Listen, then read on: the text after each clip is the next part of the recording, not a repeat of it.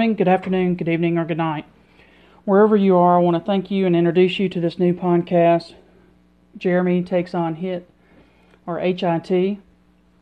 Want to welcome you into an experience I hope you'll enjoy, and if you don't, I guess you'll stop listening.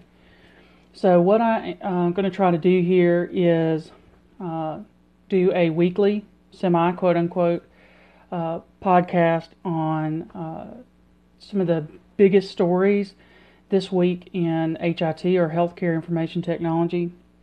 Give you what the facts are, tell you why you should care, and then give you my take. Who am I?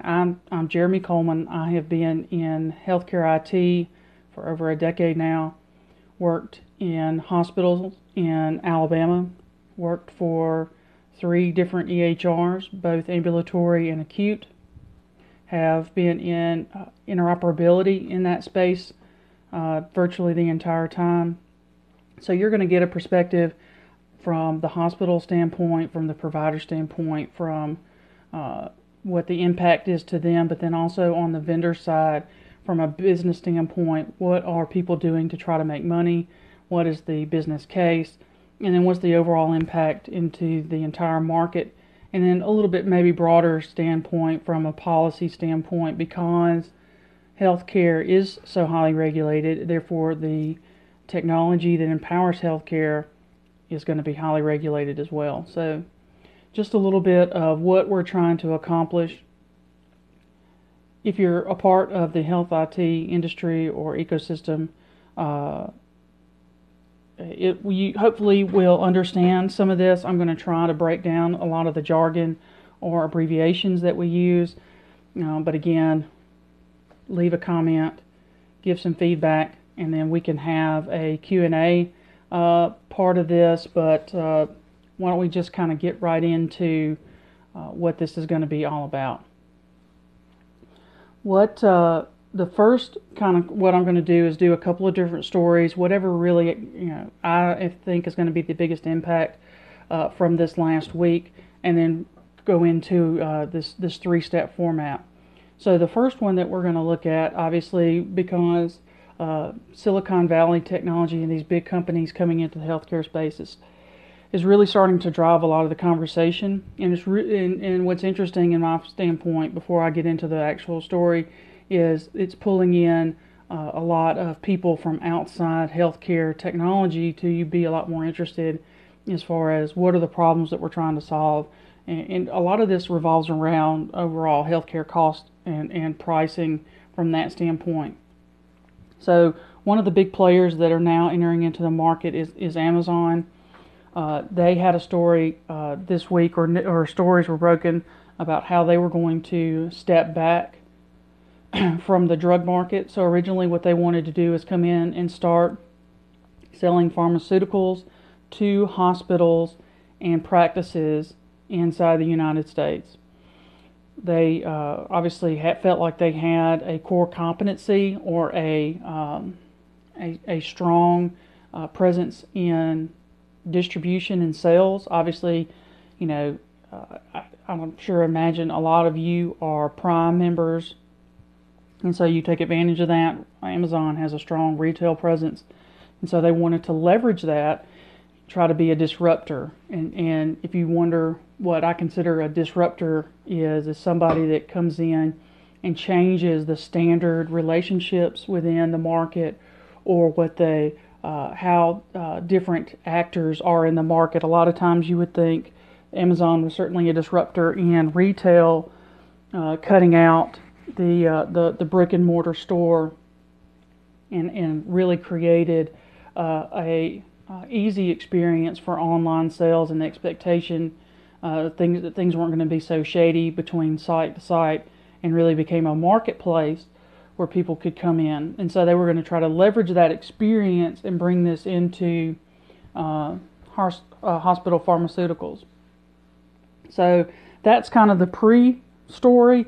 The story that broke last week is that Amazon is going to step back from that market. And what they have found is that the relationships between the distributors and these other companies that Amazon was going to try to compete against, namely McKesson and Cardinal, is they were some deep and highly integrated relationships, and not integration in from a technology standpoint, although that's certainly true, but all the way across the entire market, from suppliers to even personnel.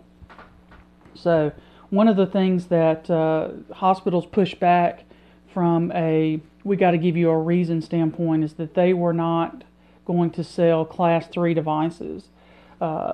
So if you think about things that are Class 3, like implantable devices, like a pacemaker, they were not going to do that. And so since they couldn't supply the whole breadth and replace a McKesson or a Cardinal with Amazon, then hospitals were reluctant to do that. And so that really is the first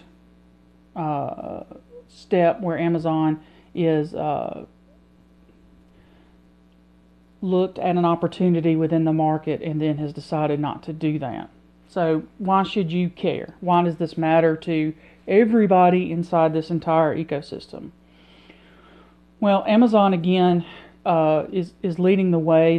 They also have this agreement with Berkshire Hathaway, which is Warren Buffett's company, which also is an insurance company. Although they don't participate in healthcare insurance, they also own Geico, so if that may be a brand that you're aware of. But then you also have J.P. Morgan with Jamie Dimon that is participating in this larger agreement to try to be a disruptor in healthcare insurance for their employees. So it's not necessarily for people outside in the general market space. It's just for the people that work for those companies are going to try to create a relationship where they create synergies or overlapping abilities to lower healthcare costs for them, for lower healthcare costs for those companies providing healthcare to their employees. And so Amazon's in that with them. This is a separate, where Amazon is trying to get into the supply chain of those hospitals, and this is really, they found a lot of friction to where they can't get over the initial barriers to get into that market.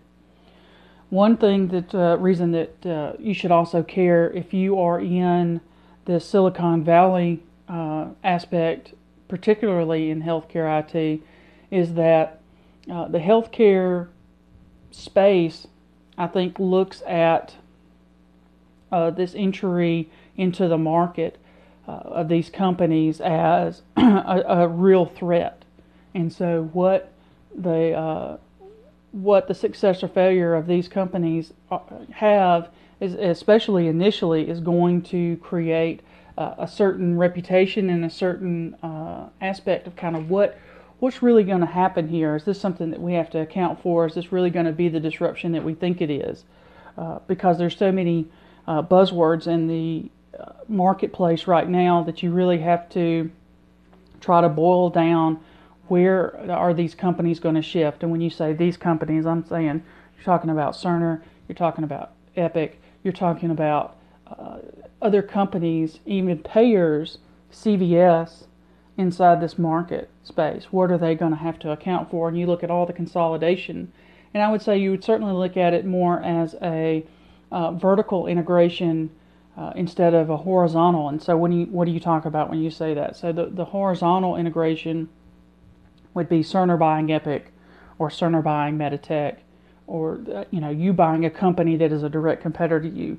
Where a vertical horizontal integration is you buy a company that is in the same industry, but is doing another part of the process. So when you talk about Aetna and another healthcare tech company getting in, or payers and CVS getting together, then you're talking about this vertical integration where you have delivery of care and payment of care and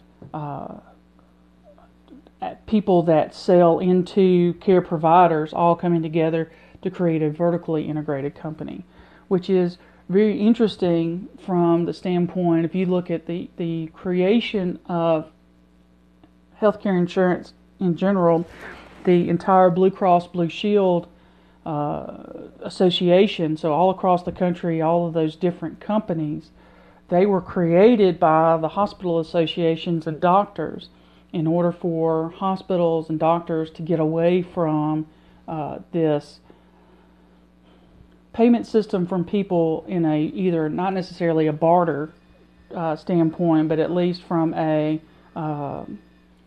disjointed payment standpoint. So health insurance was at least created to create a more consistent revenue stream for healthcare providers.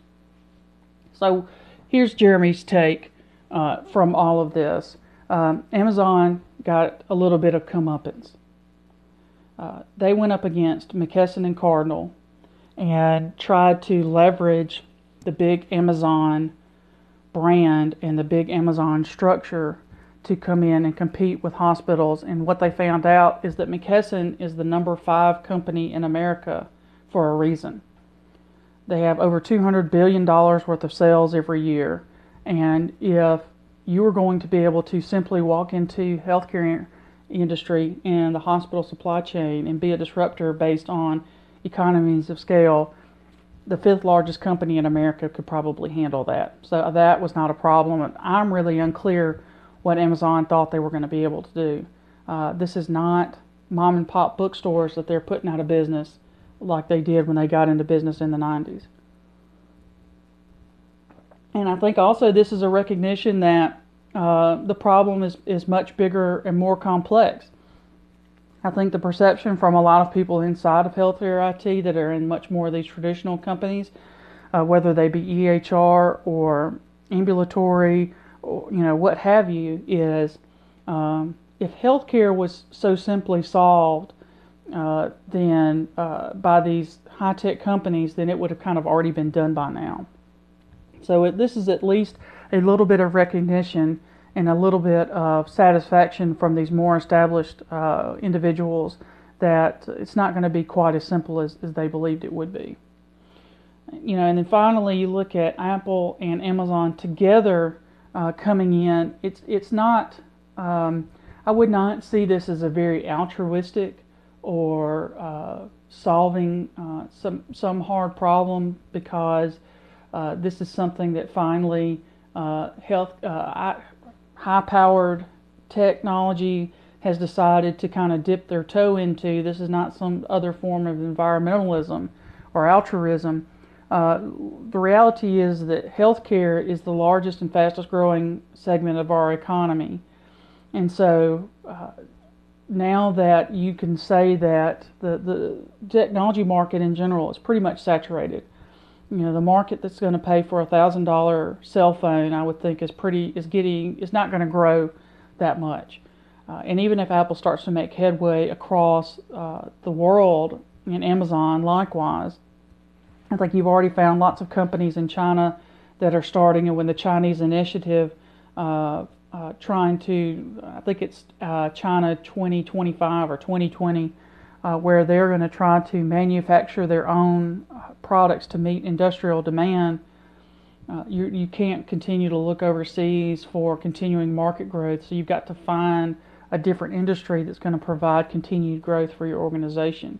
And so far I think what you've found is some of these high-tech companies are deciding that they can get into healthcare, and that the barrier to entry into the market was going to be pretty low, which again I think, as I've mentioned, that we now seen that the barrier and the perception that healthcare is late adopters to technology, so you can leverage a lot of your existing intellectual property to get you into the market with a big splash, I think is probably found that's not exactly the case. So let's wrap it up here. Again, this segment was about Amazon step back from pharmaceutical distribution inside the hospitals. So let's pivot and look at our other story of the week and really take a look at the VA and its contract with Cerner.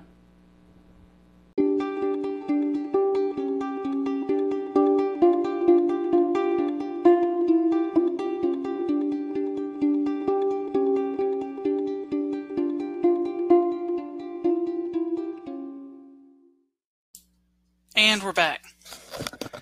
So this second half of this podcast, we're going to be talking about the VA's contract with Cerner and its increase from the initial cost of $10 billion to $16 billion. Yes, billion with a B. Can't see my Dr. Evil pinky touch. Shout out to Mini Me passing away this weekend. There's a little bit of a tie-in right there to the dates for posterity. So the VA is made a decision during the last administration to retire the homegrown EHR that they created called Vista. Interesting thing is the Vista creation was fought virtually every step of the way by the administration. Only once they found that it was wildly successful did the VA start full-out funding their homegrown EHR. So they selected Cerner as a commercial off-the-shelf system, or COTS, through a no-bid contract that created some controversy. We can get to what the impact of that is, or what the difference is, kind of in the why you should care, or my take side of this. The facts are that they selected Cerner through a no-bid contract process, and the CIO that really was pushing for Cerner also announced this week that he was resigning from the VA, which is interesting when you consider that the secretary, the cabinet level position, Dr. David Shulkin, has been, there's controversy even around whether or not Dr. Shulkin was fired or resigned. He's not going to be there, and so somebody else is going to have to manage this. But he did testify in front of Congress around the additional request for an appropriation to make it to a total of $16 billion. And generally, when he was pressed to give some detail around why it was around the API or the new interoperability features that they're looking for, generally would be considered within the same vein as FHIR, which is the buzziest of buzzwords, at least for the past couple of years around the HIT community, and a lot of buzz has been made around that. And basically what FHIR is intended to do is provide a deeper capability for different data points outside of the EHR to come in to different technologies and really replace the traditional HL7 version 2 data standard, which has been in place for over 30 years. And it really might. The biggest thing that FHIR has needed is a business reason to make or to force hospitals to go out and install the technology. I don't necessarily know that EHRs are charging a lot for that. And that's another reason that if the VA transitions to a FHIR-based interoperability standard, that'll probably create that business standard. Unfortunately, the VA is probably going to end up being a catalyst for FHIR being proliferated out through the world, but I don't necessarily know how much they're going to take advantage from it to be able to pull data in. We'll just kind of have to see, and ultimately it all rests on Cerner's ability to ingest those resources within FHIR to enrich the Cerner database and the data set, other than just the data that's being captured within the VA. So, that's kind of the issue from the standpoint of that's what's causing the story. The why should you care probably depends on who the you are and what that means to you. If you're a partner of Cerner, if you're a customer of Cerner, if you're a competitor of Cerner, it's going to be interesting to see how this affects Cerner. Their leadership is going to be tested. Obviously, the passing of Neil Patterson is going to definitely affect that. I think that he certainly had a powerful personality and a deep desire to kind of push his company. And so we'll see what this tight relationship with a governmental healthcare delivery system, really the only governmental healthcare system in America that's to this scale. And that's kind of where I am interested and where you should be interested to follow this, and kind of how this is going to impact Cerner is just like meaningful use impacted Cerner. Uh, Meaningful use, if you don't know, is a part of the HITECH Act, which is part of the stimulus bill that the Obama administration passed, that for all intents and purposes drove healthcare to fully implement EHRs everywhere. There's still some paper records here and there. But what one of the unintended consequences is that between 2009 and 2012, you really stagnated and stifled any organic innovation in the EHR space. A lot of things were done for interoperability, which have some limited benefit, but basically any other clinical desire or push from the customer base was halted. And now that's kind of, the market has grown beyond that, and I think you don't necessarily see a ton of impact left from that, but I think you're going to see this in a micro level impact Cerner.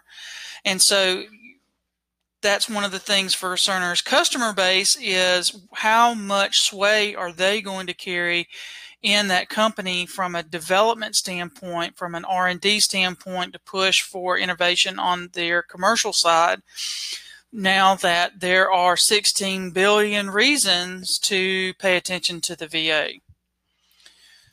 So here's my take around this. The VA isn't ready for Cerner, and Cerner is not ready for the VA.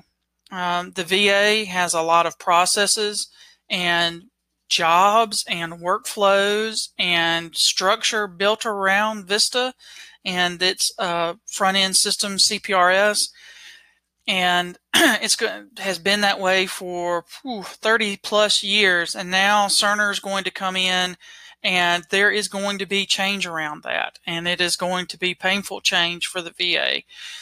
Any government entity deals with change very very hard to their structure, very hard for their employees to grab onto that.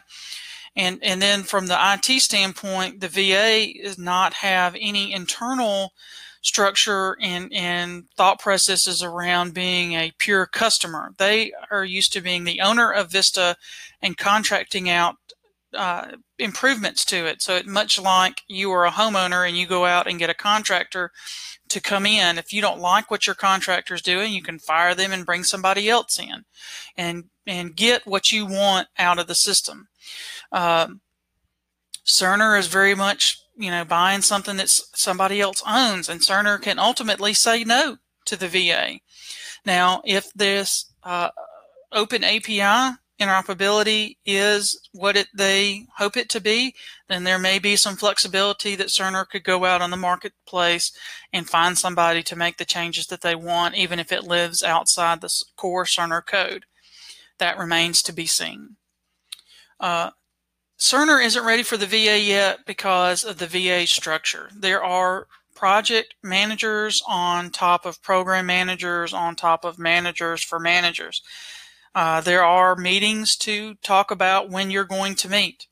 And the TPS reports, office space would look like a lean, mean, efficiency machine compared to the VA. And it is something that Cerner can't be ready for. No company could be ready for it. In fact, if you look at one of the criticisms around this with Cerner getting a no bid contract, I think a very good kind of illumination of what the public is looking for and what Cerner is thinking they're going to get. Just look at what the DoD, the Department of Defense, got with their last bid out EHR that they're replacing, something called Alta, made by Lockheed Martin. Yes, that Lockheed Martin, that missile shooting, plane building Lockheed Martin, not very much synergy with healthcare IT, which showed in their product. The DoD personnel that had to use it hated it from the first day, and nobody is shedding a tear for its departure. The problem is that is what you get when you go through governmental bid and acquisition processes. You get not necessarily a lot of common sense and context. So we're going to wrap it up right here. You've spent the better part of half an hour listening to me, and I want to be appreciative of that. We will try to do this again next week, have something ready for you that's worth listening to. If the news is light this week, we may get into GE's divestiture. That will be interesting to talk about at some point, and I imagine that process will be slow enough that we can look at that. And also, don't be afraid to give me topics that you would like to hear more about. Maybe fire. Fire was a lot of, came up in the conversation a lot today. And so throw some comments out there. Let me really hear what you like, what you didn't. Audio quality. This was the pilot episode, the introductory episode.